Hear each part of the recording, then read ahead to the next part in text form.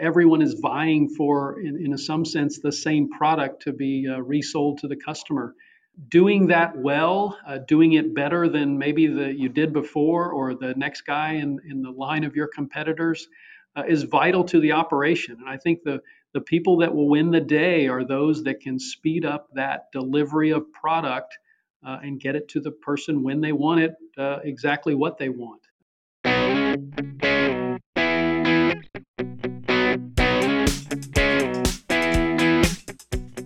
Well, hello there. This is Milena, and welcome to another episode of Retail Mavericks podcast. This podcast is proudly sponsored by Hivory. Hivory is the pioneer of hyperlocal retailing. By combining artificial intelligence, operations research, and human-centered design models, Hivory's suite of products helps CPGs and retailers generate a return on physical retail space investment. And today, it is my great pleasure to introduce Tim Rowland, the CEO of Badger Technologies, a wholly owned product division of Jabil Corporation, a $26 billion global company delivering technology, manufacturing, and supply chain solutions. So without any further ado, we'll dive right in and kick this episode off with Tim discussing the current challenges the retail industry is facing. I think about all the industries and I wonder if maybe retail has been impacted the most, honestly. It seems to have survived or at least has encountered so many social behavior changes, social media, now the pandemic, trying to provide product to our kind of changing landscape of customers. It's been some trying years, and I think retail is very much still in the middle of that transition. Some seem to be just kind of hanging on, trying to survive while they see their peers going out of business, trying to set a strategy that enables them to go forward. But in some regard, I think retail has suffered from kind of lagging a bit and are now finding themselves really challenged, again, to react to the customer demands. Online shopping, their supply chain is being challenged with omni-channel, and really it comes down to getting the right product on the right shelf at the right place at the right price, and that's becoming increasingly difficult for them. Exactly, and as you have said, with retailers' biggest challenge being getting the right product on the right shelf at the right price, what are some of the ways that retailers can address this challenge and deliver on customers' wants, needs, and expectations? And perhaps how does Badger fit in all this? For us, we're looking through the lens of trying to provide really visibility into these store locations. I think at the outset of Badger, we were really struck with the notion of oftentimes the retailer is at headquarters and trying to understand what's going on in hundreds of locations or maybe even thousands that are spread across a large geography.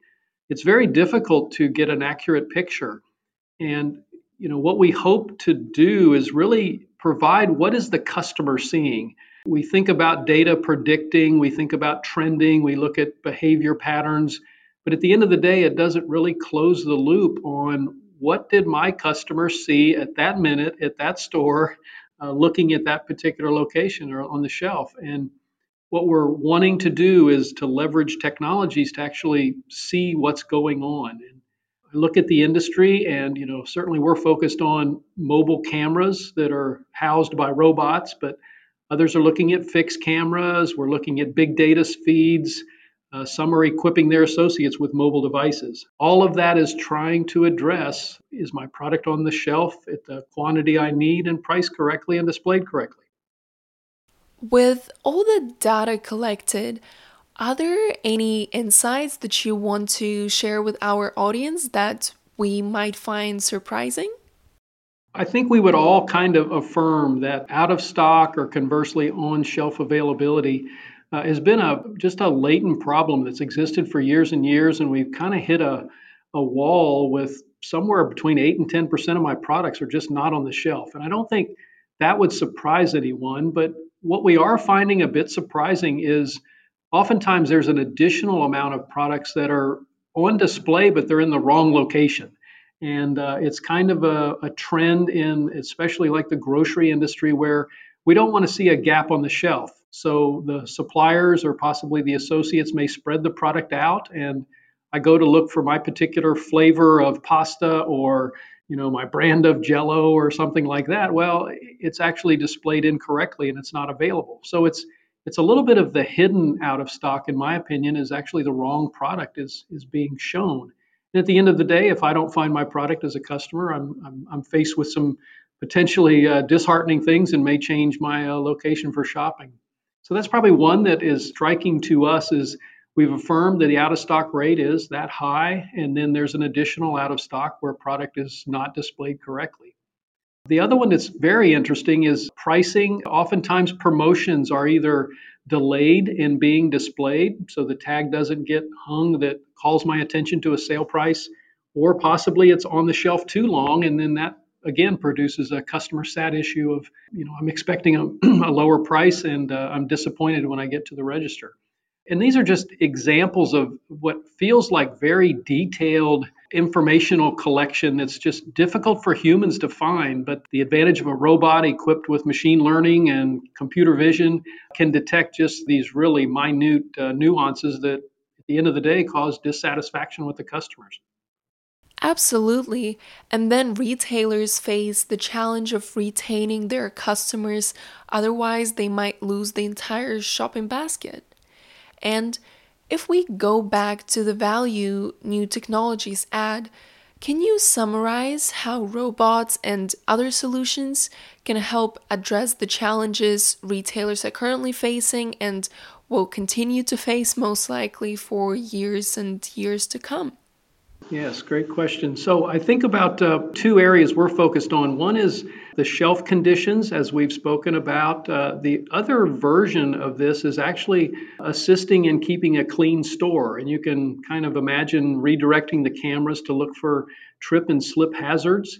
So if I think about the value that such an inspection brings, whether it's the floor or the shelf, as far as the floor, we're seeing great evidence of cleaner stores, the absence of hazards that may be troublesome to both the associates and the customers. That's a great thing to portray to your customer base of come visit our store. It's cleaner, it's safer. You don't have to worry about slipping on something that's spilled. And it's a nice way for this robotic implementation to add value as retailers are really struggling with making sure their clients want to come to their stores as opposed to a different store potentially online. So that's the piece that I'm struck with on floor inspection. On shelf inspection, we think it's easily attainable to cut those out of stock rates in half.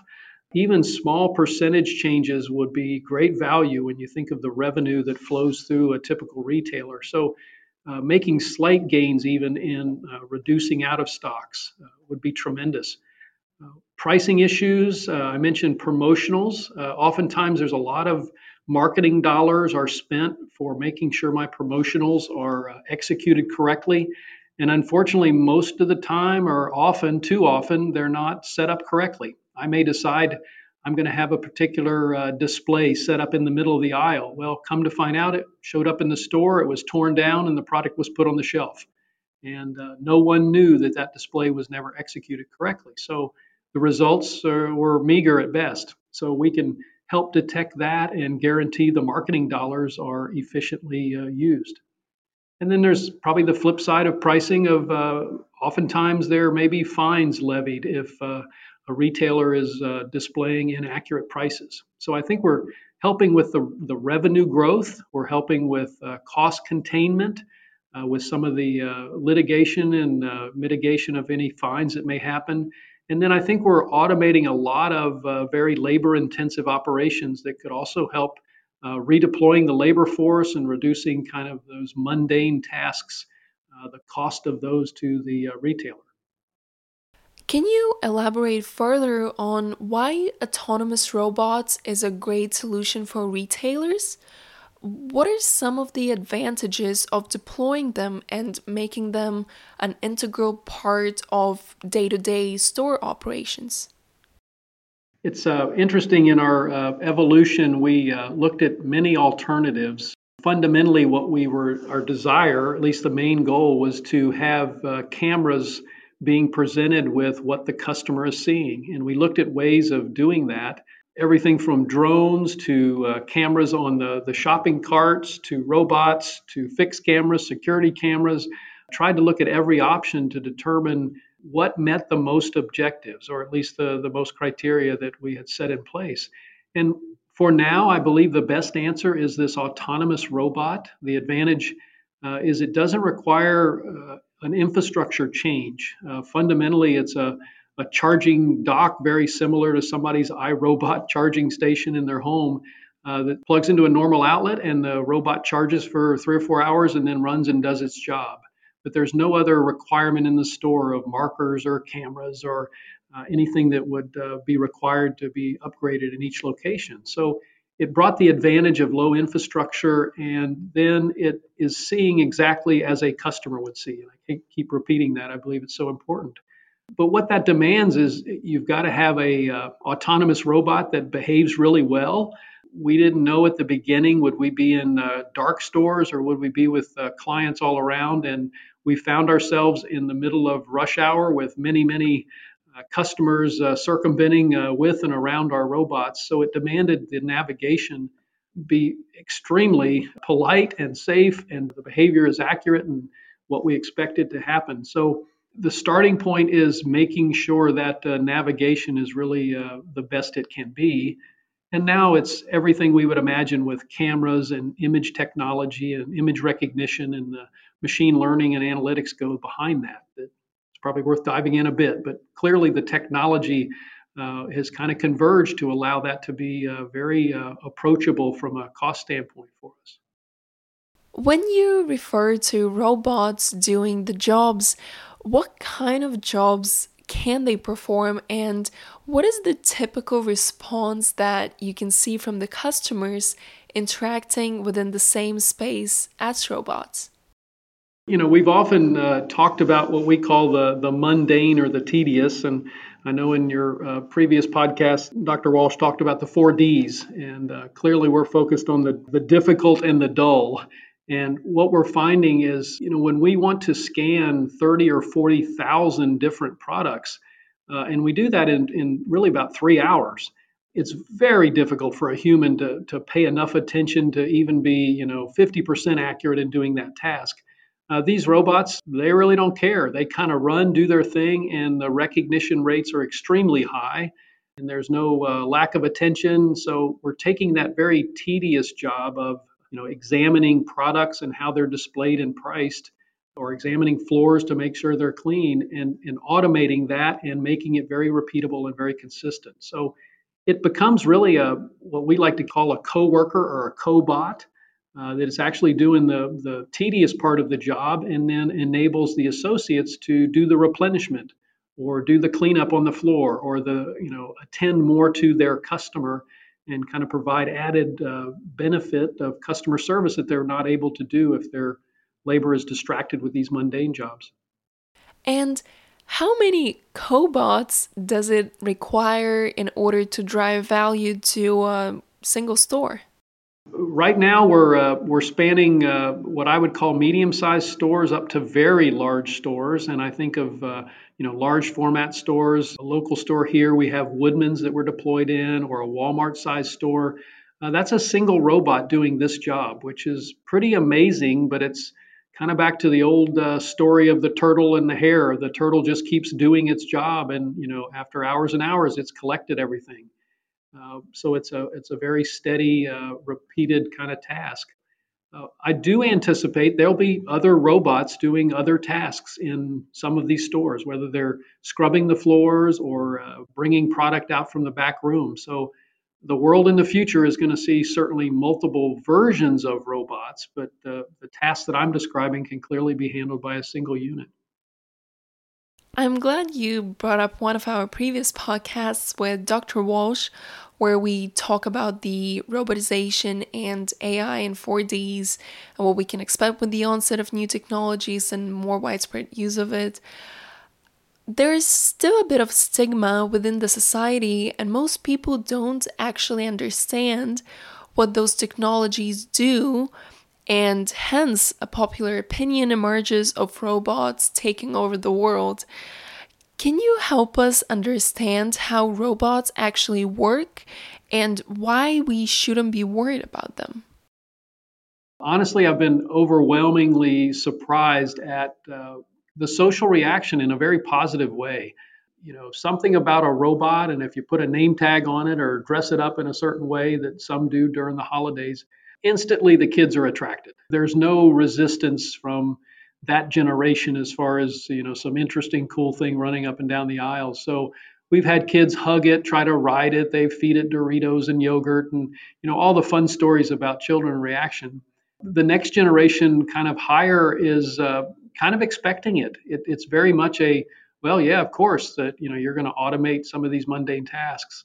Some of the pushback has been probably the older generation that would be concerned about taking over jobs from maybe their grandchildren or something like that. But when you have a discussion or you start to broach the topic, you find that nobody is doing these tasks. They're not taking away jobs. They're actually allowing a retailer to get to things they've not been able to do. And when people really grasp the labor shortage in the retail market, it becomes more of a, that's really not a concern. These aren't taking jobs in that sense. So it's been a learning for us, and I think honestly a positive that it's going to take some time for adoption and change management, but there's been a pretty welcome reception. Maybe the biggest area is people worry about, all these cameras. What are these cameras taking pictures of? It's very much public information. We're viewing what's on the shelf. If we ever capture a picture with someone's arm or a tattoo or things like that, it's immediately distorted and that information is obscured where it's not used for anything. So it's very much public information. The adoption, again, I think people start to get comfortable. We find ourselves as we roll these robots out, the first week it's a novelty. People are surrounding it and touching it and want to interact with it and want to talk to it. After a few days, it's like, oh yeah, that's the robot. And then within a week or so, people don't even hardly notice and it fades into the background. So very interesting that the change dynamic we see. What type of data do robots collect? The reason I'm asking this question is to dissipate another common concern people have raised in the light of recent events, and that is the potential misuse of personal data being collected. To me, the short answer is I really don't see a need for worry from that. The data that we're collecting is pricing information that's displayed, the product is displayed, the image is displayed. There's nothing else really that we're collecting. Again, this is data that would have been collected by an associate with a scan gun. We're doing the same thing, just in a much faster and more repeatable methodology. So again, I don't want to trivialize it, but really there's nothing in our data that would feel sensitive, again, except for, occasionally we might capture someone's image and that's obscured immediately. 90% of all data has been produced in just the last 2 years. So how can we best leverage that data? Somewhat the last thing a retailer needs is so much data that they're enabled to take action. So the expectation on suppliers, technology providers like ourselves, is really to distill that information to something that is usable, first of all, and then allows them to potentially make operational changes. So there's clearly the notion of reporting the information and taking action, getting the product back on the shelf, for example, or correcting the incorrect price. But then there's trending information that is extremely valuable. And again, I believe the offering that we are introducing is this is probably the first time we've been able to close the loop between what we expect and what's actually happening in each of these store locations and each shelf, whatever time we want to examine. So it's incumbent on us to really distill that information down to something practical that can be a useful variable as they make business operational decisions. Because at the end of the day, we're really trying to optimize the supply chain, optimize the operation in a store. And now I think we've finally got more actionable data than has maybe been lost in so much information being provided previously.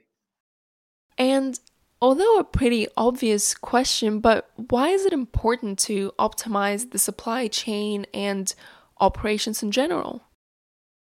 Oftentimes we like to think that online shopping comes from a different source of products. Well, honestly, it's all coming from the same manufacturer, same warehouse. Everyone is vying for, in some sense, the same product to be resold to the customer.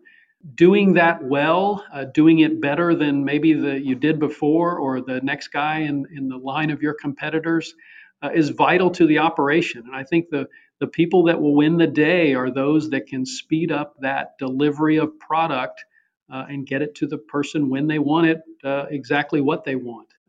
Very much the success of some of the online enablers that we've had to date. Autonomous robots perform different functions from navigating the stores to capturing images, etc. Can you break down the technologies that actually enable autonomous robots to perform such functions? The navigation piece, the sensors that are part of that, clearly LiDAR technology that has really been, what would you say, enabled or brought to our market with self-driving cars and self-parking cars.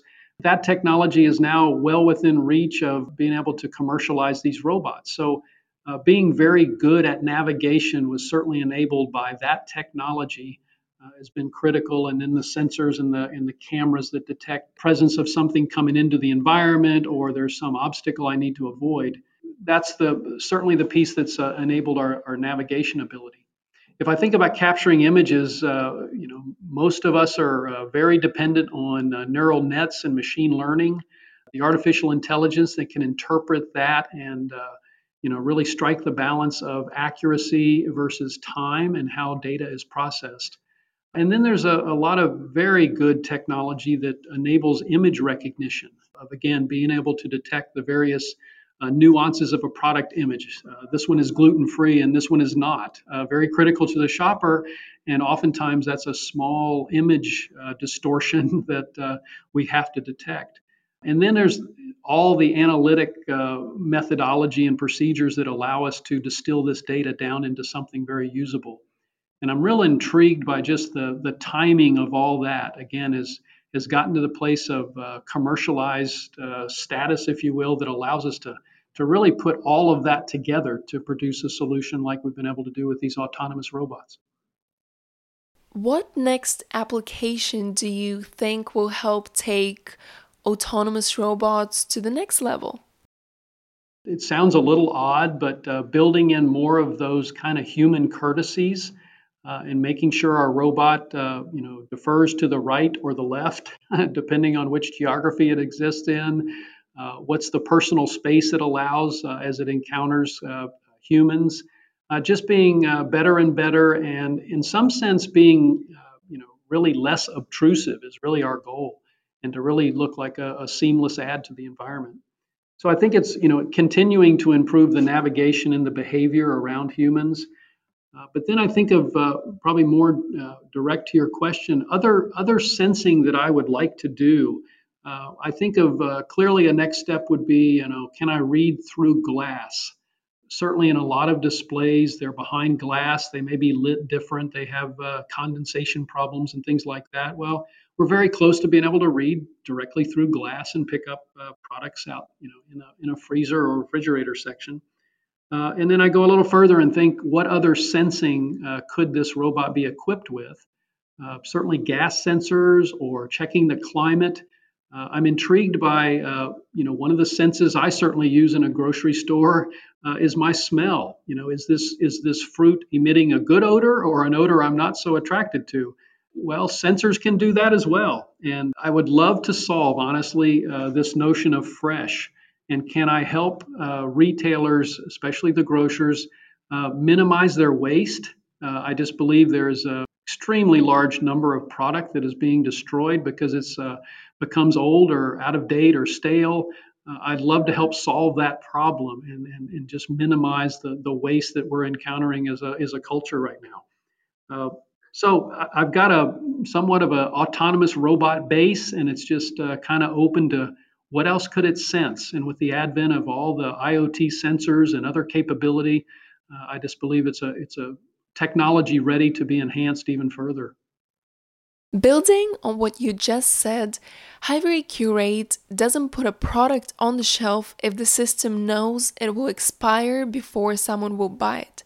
And that goes back to optimization, managing the resources and shelf space appropriately and more optimally to deliver the customers what they want, where they want it, and at the right price. Leverage the power of prescriptive analytics, enter Hivery Curate, a revolutionary approach to category optimization. Hivery Curate optimizes store-level assortment and space simultaneously at an individual store level. It analyzes the historical data from your stores and creates planograms that maximize profits, increase sales, and align with your business objectives. To learn more, navigate to hivery.com/products/curate to watch a short explanatory video on how Hivery Curate works, or request a demo and see for yourself the power of artificial intelligence. Let's take a step back and talk about Badger Technologies. Can you share your approach and philosophy to what you do? Oh, great. I love the question. I'd probably summarize really probably three different areas that drive our team, our organization. It's vital that we're solving the real problem. We've got to stay extremely close to our customers, solving a real problem that can impact their business and improve their operation. The second, clearly we're in a space of evolving technology, kind of on the edge and the cusp. We've got to be agile. So our entire operation, we've got to learn fast, we've got to fail fast, attack the problem and adjust and go at it again. And in a real sense, the laboratory that we test in is really the real world. There's no way to model the chaos that is out there in retail. So it is get out there and be agile and flexible to adapt to that. And then the final piece is clearly focused on the team. I believe our best use of ourselves, if you will, or the best stewardship is to really build on the passion of the team. Make sure our team members are doing what they love to do with people they respect, and in an environment that just breeds that creativity. So if we're doing those three things right, I believe we'll be exactly on point for accomplishing our mission. Tim, we have talked about the technologies enabling your autonomous robots and the functions they perform, but we haven't mentioned where we can find them.